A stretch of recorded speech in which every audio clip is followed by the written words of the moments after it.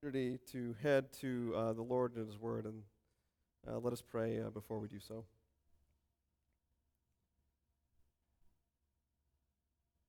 Lord, we thank you for the gift of the gospel that you've given us.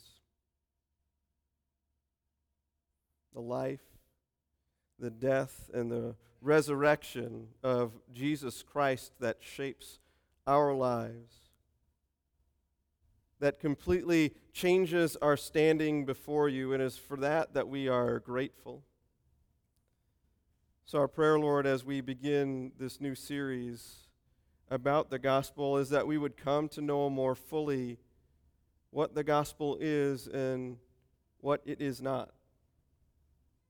Aliven our minds with your truth of the gospel, that we may proclaim it more fully throughout our days. In Christ's name we pray. Amen. Well, we get the opportunity to begin a new series. We just finished up the book of Nehemiah last week, and now we are heading to a series that we entitled Jesus Plus. That's not a cross, that's a plus sign. You can think of it like an equation. Jesus plus this equals that, right? We're going to be looking at a few different things to help clarify what it is that Jesus came to do, and what are the requirements of that, and what are the things that it does not require us to do, perhaps. So one of them that we're going to cover is Jesus plus me. Do I have anything to contribute to salvation? Or another one is going to be Jesus plus no suffering. What happens to the gospel if we remove suffering from the equation? Whether that's the suffering of Christ on the cross, or whether that's the suffering that we experience on a perhaps even daily basis. What happens when we take Jesus and we go Jesus plus power? What happens when we feel like power and authority somehow has to do or something to do with the gospel? A spoiler alert, the last one is going to be called Jesus plus nothing. And that might give you an idea of where that one goes, that the true gospel, true salvation lies solely in who Christ is and what he has done, plus nothing else. But today we get to begin with, I think it'll be a good one, Jesus plus tradition. Jesus plus tradition. Have you ever encountered the phrase, have you ever heard it? Maybe in a business meeting or a time where you were gathering with people and they said, well, that's the way we always have done it. I see some people nodding their heads. I know someone in our church that whenever he hears that phrase, that's the way we've always done it, has one word question: why?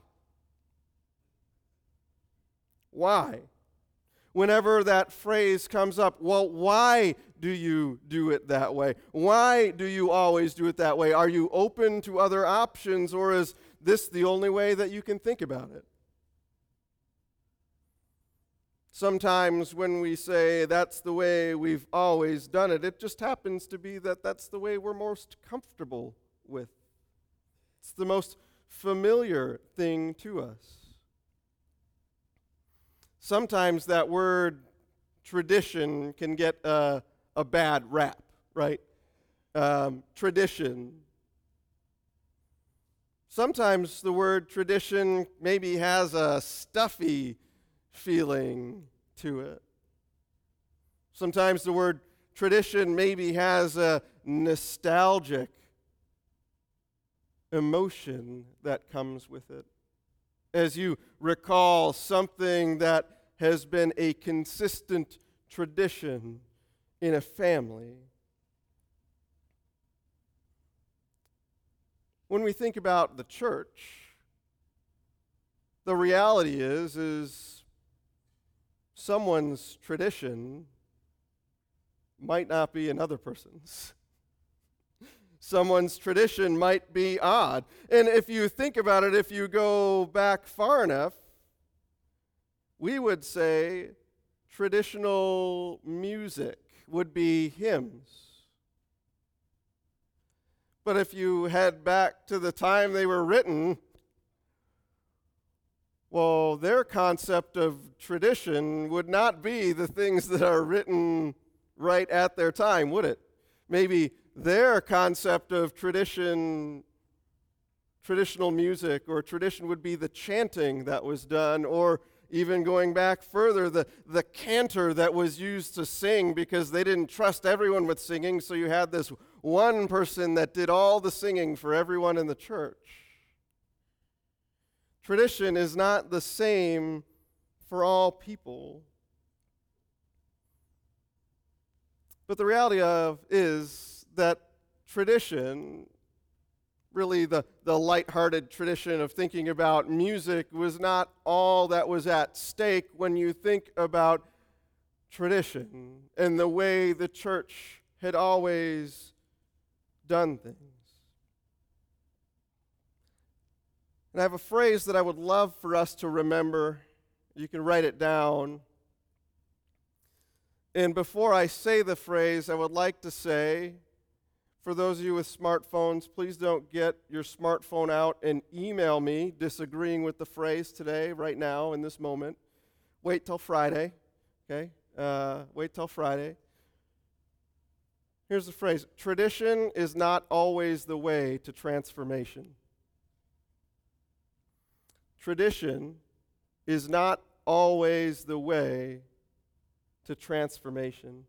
And I hope that through the passage that we're going to read, that we will be able to see that tradition is not always the way to transformation. So we're going to head to Acts 15, and we're going to start at verse 1. Hey, kids that just got your Bibles, you can go find it on page 1358. And if you in the seats have your own Bible, I don't know where it's located, but it is located on page 896 in the black Bibles that's in the seat. And today I'm actually going to be reading from the New International Reader's Version, so that you guys who heard that that's what the students received can get an idea of what it sounds like in that version. Let me see here. There we go. Maybe. Peyton, I might need some help. Here we go. Certain people came down from Judea to Antioch. Here's what they were teaching the believers. Moses commanded you to be circumcised, they said. If you aren't, you can't be saved. But Paul and Barnabas didn't agree with this. They argued strongly with them. So Paul and Barnabas were appointed to go up to Jerusalem. Some other believers were chosen to go with them. They were supposed to see the apostles and the elders about this question. The church sent them on their way. As they traveled through Phoenicia and Samaria, they told how those who weren't Jews had turned to God. And this news made all the believers very glad. When they arrived in Jerusalem, the church welcomed them. The apostles and the elders welcomed them too. Then Paul and Barnabas reported everything that God had done through them. Some of the believers were Pharisees. They stood up and said, "Those who aren't Jews must be circumcised. They must obey the law of Moses." The apostles and elders met to consider this question. After they had talked it over, Peter got up and spoke to them. "Brothers," he said, "you know that some time ago God chose me to take the good news to those who aren't Jews. He wanted them to hear the good news and believe. God knows the human heart. By giving the Spirit to non-Jews, He showed that He accepted them. He did the same for them as He had done for us. He showed that there's no difference between us and them. He made their hearts pure because of their faith. Now then, why are you trying to test God? You test him when you put a heavy load on the believer's shoulders. Our people of long ago couldn't carry that load, and we can't either. No. We believe we are saved through the grace of our Lord Jesus. Those who aren't Jews are saved in the same way.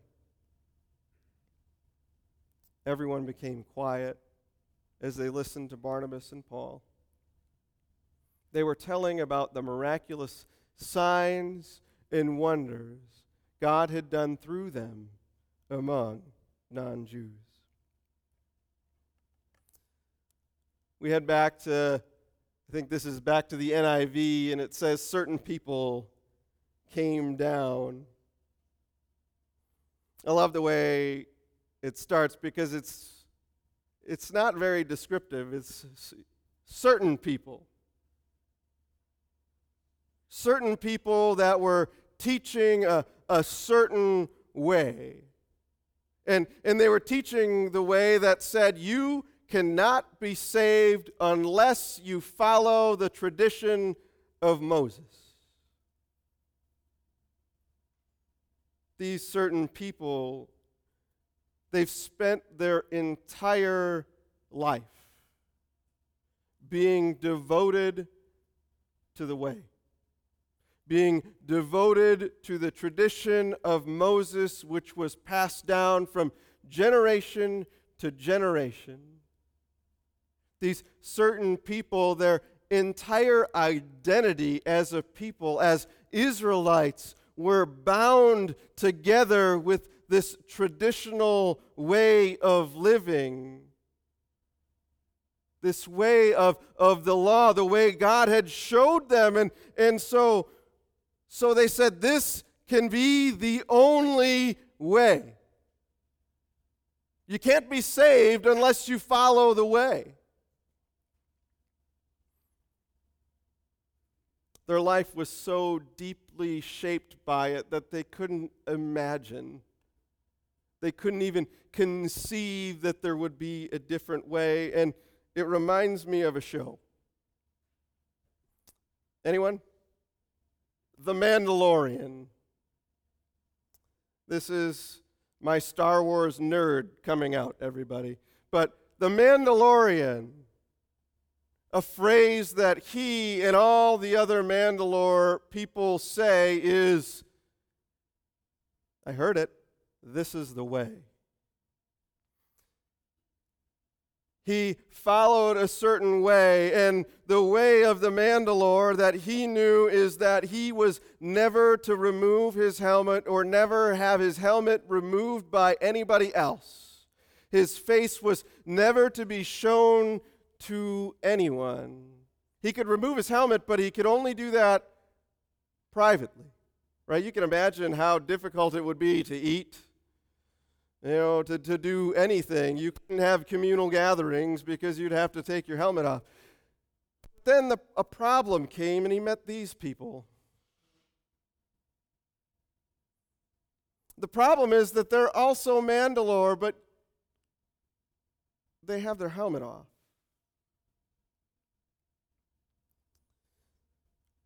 What Mando finds out about these Mandalore and what they share to him is that there was another way.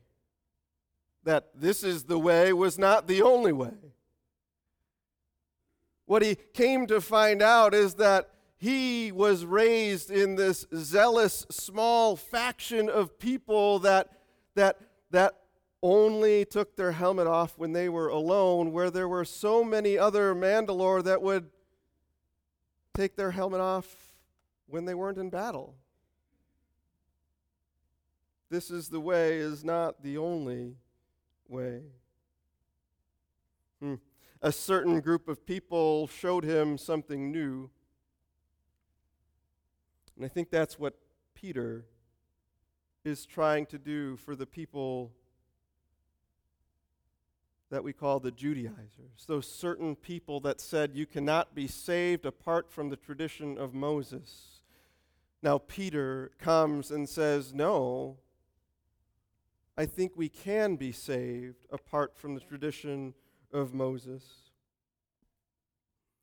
What happened, though, is these Judaizers, their teaching became rather popular because it was the only way. It was the way that they had been trained for centuries to follow God. It was to be circumcised on the 8th day and to follow all of the law.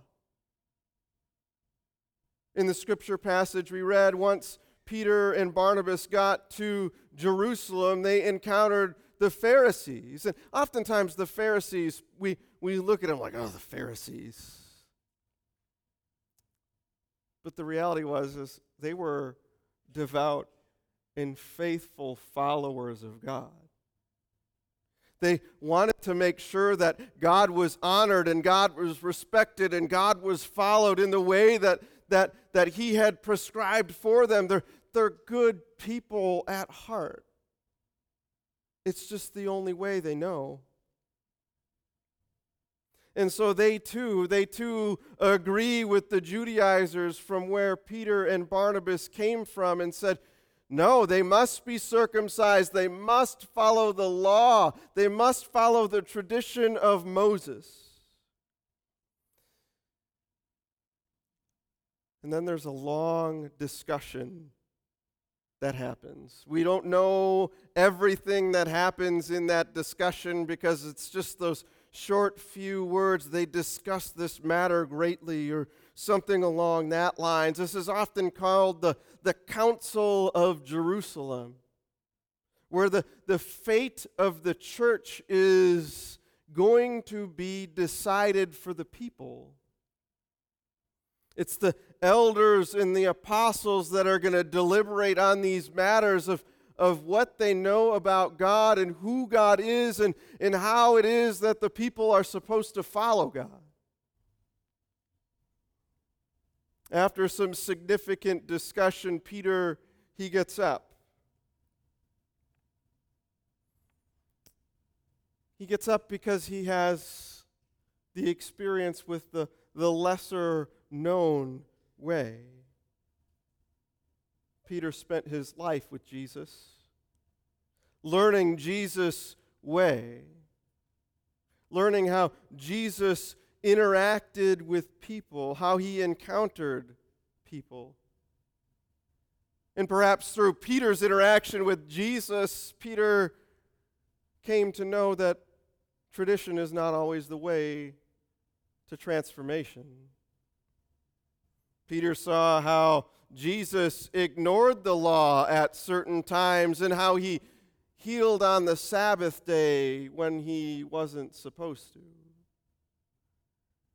Peter witnessed too when they actually came up and Jesus was talking to this woman at the well that had been married 5 times and the person she was with was not even her husband.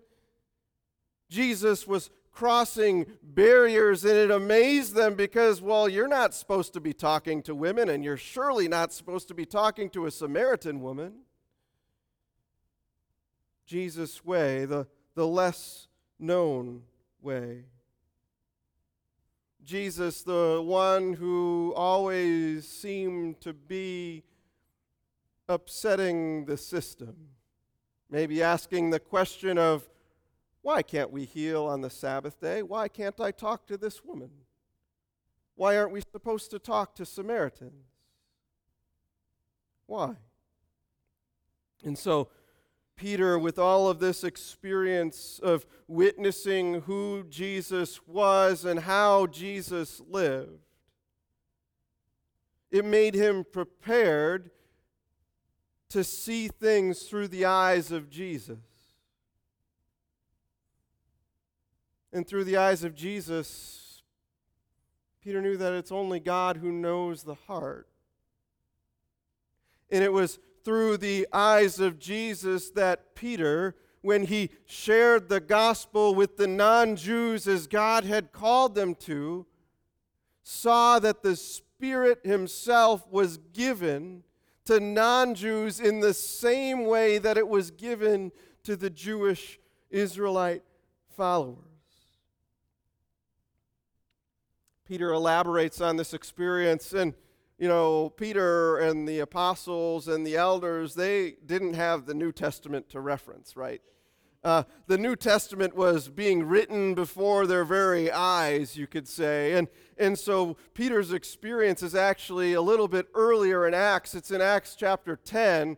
And he says, while he was still speaking, and so what are these things? What was he still speaking? Well, he was speaking about the words of how Jesus himself was anointed with the Holy Spirit and power.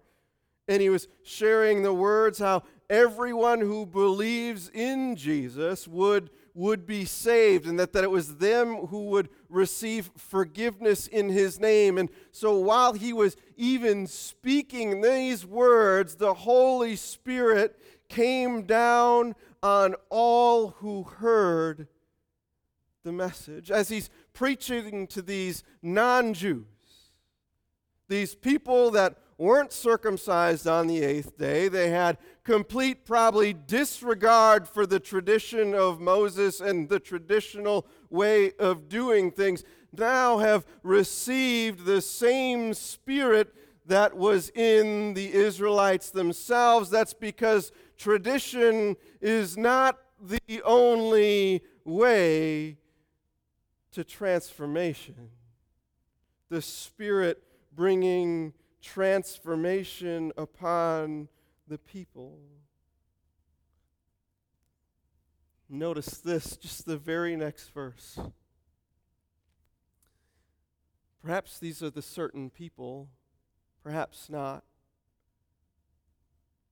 But it looks like the circumcised believers, the one who had devoted their entire life to the only way they knew about following God, were astonished, completely dumbfounded that God's Spirit would enter people that had no regard for Him before hearing that message.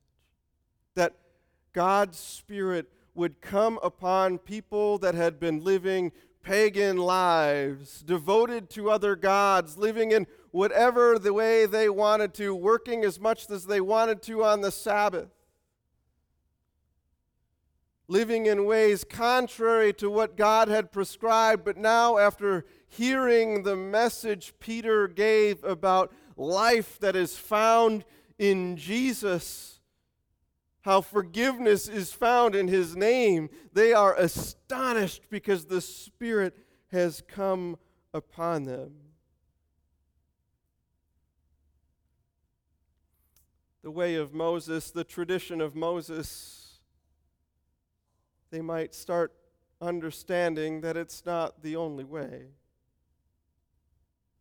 In an amazement, they too might be realizing that tradition is not always the way to transformation. That this long-followed tradition of Moses might not be needed.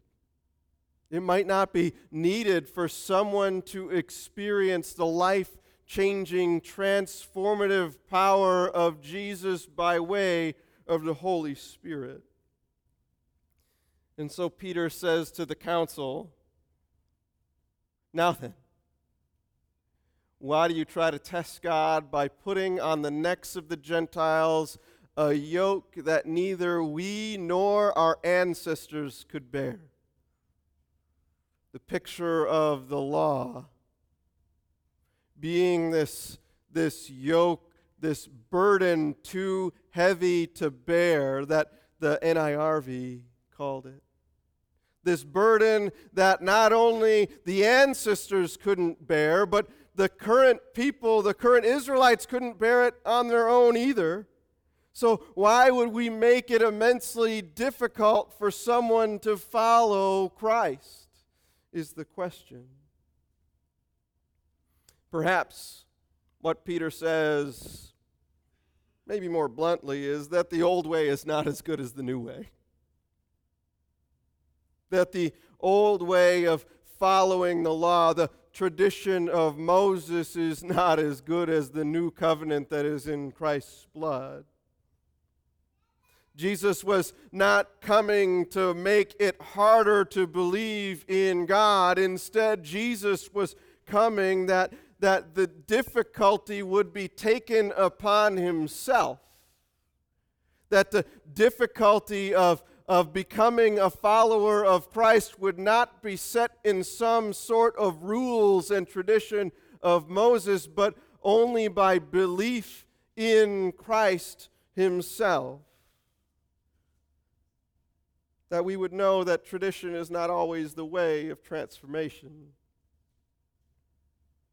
In this decision here in Acts chapter 15, it had physical implications for all of the Gentile people.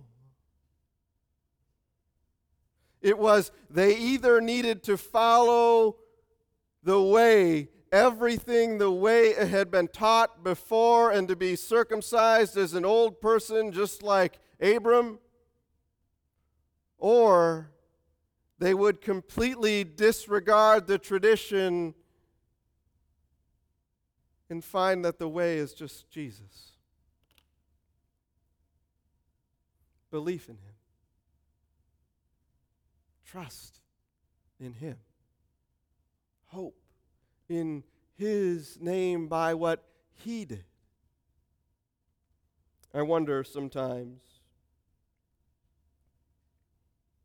Here we think of barriers that kept the Gentile people, the non-Jews, kind of away from God, saying that the Spirit was not enough, that they needed to follow this other set of rules.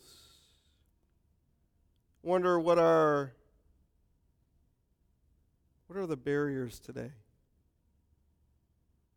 What are the barriers that have somehow been built up that keep those who could have a life in Christ experience the fullness of the Spirit in their life? What is it that is a barrier that keeps them from coming? What is the barrier? Does it have to do with some of our, meaning global church tradition? Does it have to do with some of the bad history within the church itself? I think sometimes the door just is the barrier. The door, the barrier to even entering into a building. I think more and more we're living in this post-Christian society. And I think it's actually been accelerated over the last 2 years. They say roughly about 30% of people who called themselves Christians before, like in 2019, no longer follow Christ. 30% of people. We had this global pandemic thing that kept people from the doors of church, you could say, and it perhaps accelerated what was already happening in society. People realizing that I don't find a benefit from going to this church, or I got out of practice and I don't need to do this, and so the door perhaps became a barrier. The door being a barrier of perhaps the way they've experienced interactions with Christians in the past. There's a couple books that I read. One is called Unchristian, and the other is called They Like Jesus But Not the Church. And it goes through individuals who say they like the philosophy and the idea of Jesus, but not what they see in the church. Because they said when they experience people in the church, oftentimes the people in the church, they're described as, well, condemning. They're described as hypocritical. They're described in ways that I don't think you or I would want to be described. People have a love for Christ maybe, but a hate, a dislike of the way organized religion, so to speak, what it has done with the message of Christ. Are these experiences of people when they interact with those who are hypocritical, those who are condemning, does that become a barrier and a burden too big to bear for them in their desire to follow Christ? You know, I wonder this in the last 2 years. Of the 30% of people that decided they didn't want to follow Christ anymore or would not call them Christian, did they encounter an institution of the church that was more interested in ascribing to specific political views than the way of Jesus? Did they encounter people who had mindsets of hypocrisy, the do as I say, not as I do method? Encountering barriers that make it harder for one to become a child of God.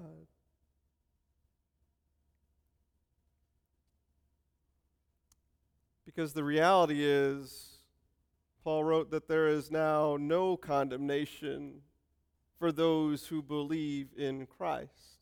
And for a Christian to be described as someone who is condemning of others just doesn't make sense. I wonder if a barrier is that if you step through these doors, you need to have your life in order. And if you step in these doors, all your kids need to be sitting perfectly and silently within church. That when you come, you need to make sure that you don't have any problems. If that's the case, I don't think my kids could come to church, and I probably couldn't be here either. The barrier of people thinking that Christians have it all together when the reality is we don't. We need to rely each and every day on the grace that God provides. We need to rely each and every day on the Spirit that is living within us, making us aware of our own shortcomings. Maybe one way to get rid of that barrier is to admit to ourselves that we're not perfect. Anybody else not perfect? I'm not. Maybe people having interaction with real humans that say, yeah, I struggled with that too, or I have that same problem. I always seem to get frustrated, and you know what, Raj? I did get frustrated when I was watching the Badgers play football yesterday, and they just couldn't do anything right, and I'm sitting there getting frustrated, and Emily is saying, why are you even watching this game? It's like, why would I get angry at a game? I'm not perfect, remember? Maybe the way to reduce those barriers is to walk as Jesus did, a life of humility, a life where we recognize that each person that we encounter is perhaps more important than ourselves. that we could recognize and live in a way that pushes back against what culture says, that I'm the most important person in the room, where the reality is that I'm the least important person in the room. What are these traditional values that we've taken upon ourselves, knowingly or unknowingly, that we, like the law of Moses, need to disregard and push away and actively say we will not live that way anymore? How is it that we can live in a way that makes the love of Christ attractive to people who are hurting? Well, maybe it's to say that we're hurting ourselves. That we too, just as much as anybody else, need the grace of Christ in our life. That we need the love of the Father that is completely lavished upon us no matter how many times we screw up or fail. That His love isn't like perhaps the love of some earthly fathers that aren't a good description of God's fatherly love. That His love is not dependent on what we do and how we live and making sure we get it perfectly right, but His love sees us as a child that is worthy and loved and cared for and desired. Where can we push off those aspects of tradition? That we can truly recognize that tradition is not always the way to transformation. Let us pray. Father, we thank You. Likely each and every one of us here who are non-Jews, that Peter shared that tradition was not the way to transformation at the Jerusalem Council. That the church at its very beginnings and foundation did not place this heavy burden on our life that we would need to follow, but instead placed us within Your hands in the grace of Christ that only comes through faith. Faith in Him and the Spirit received within. It's in Christ's name that we pray, with gratitude in our hearts.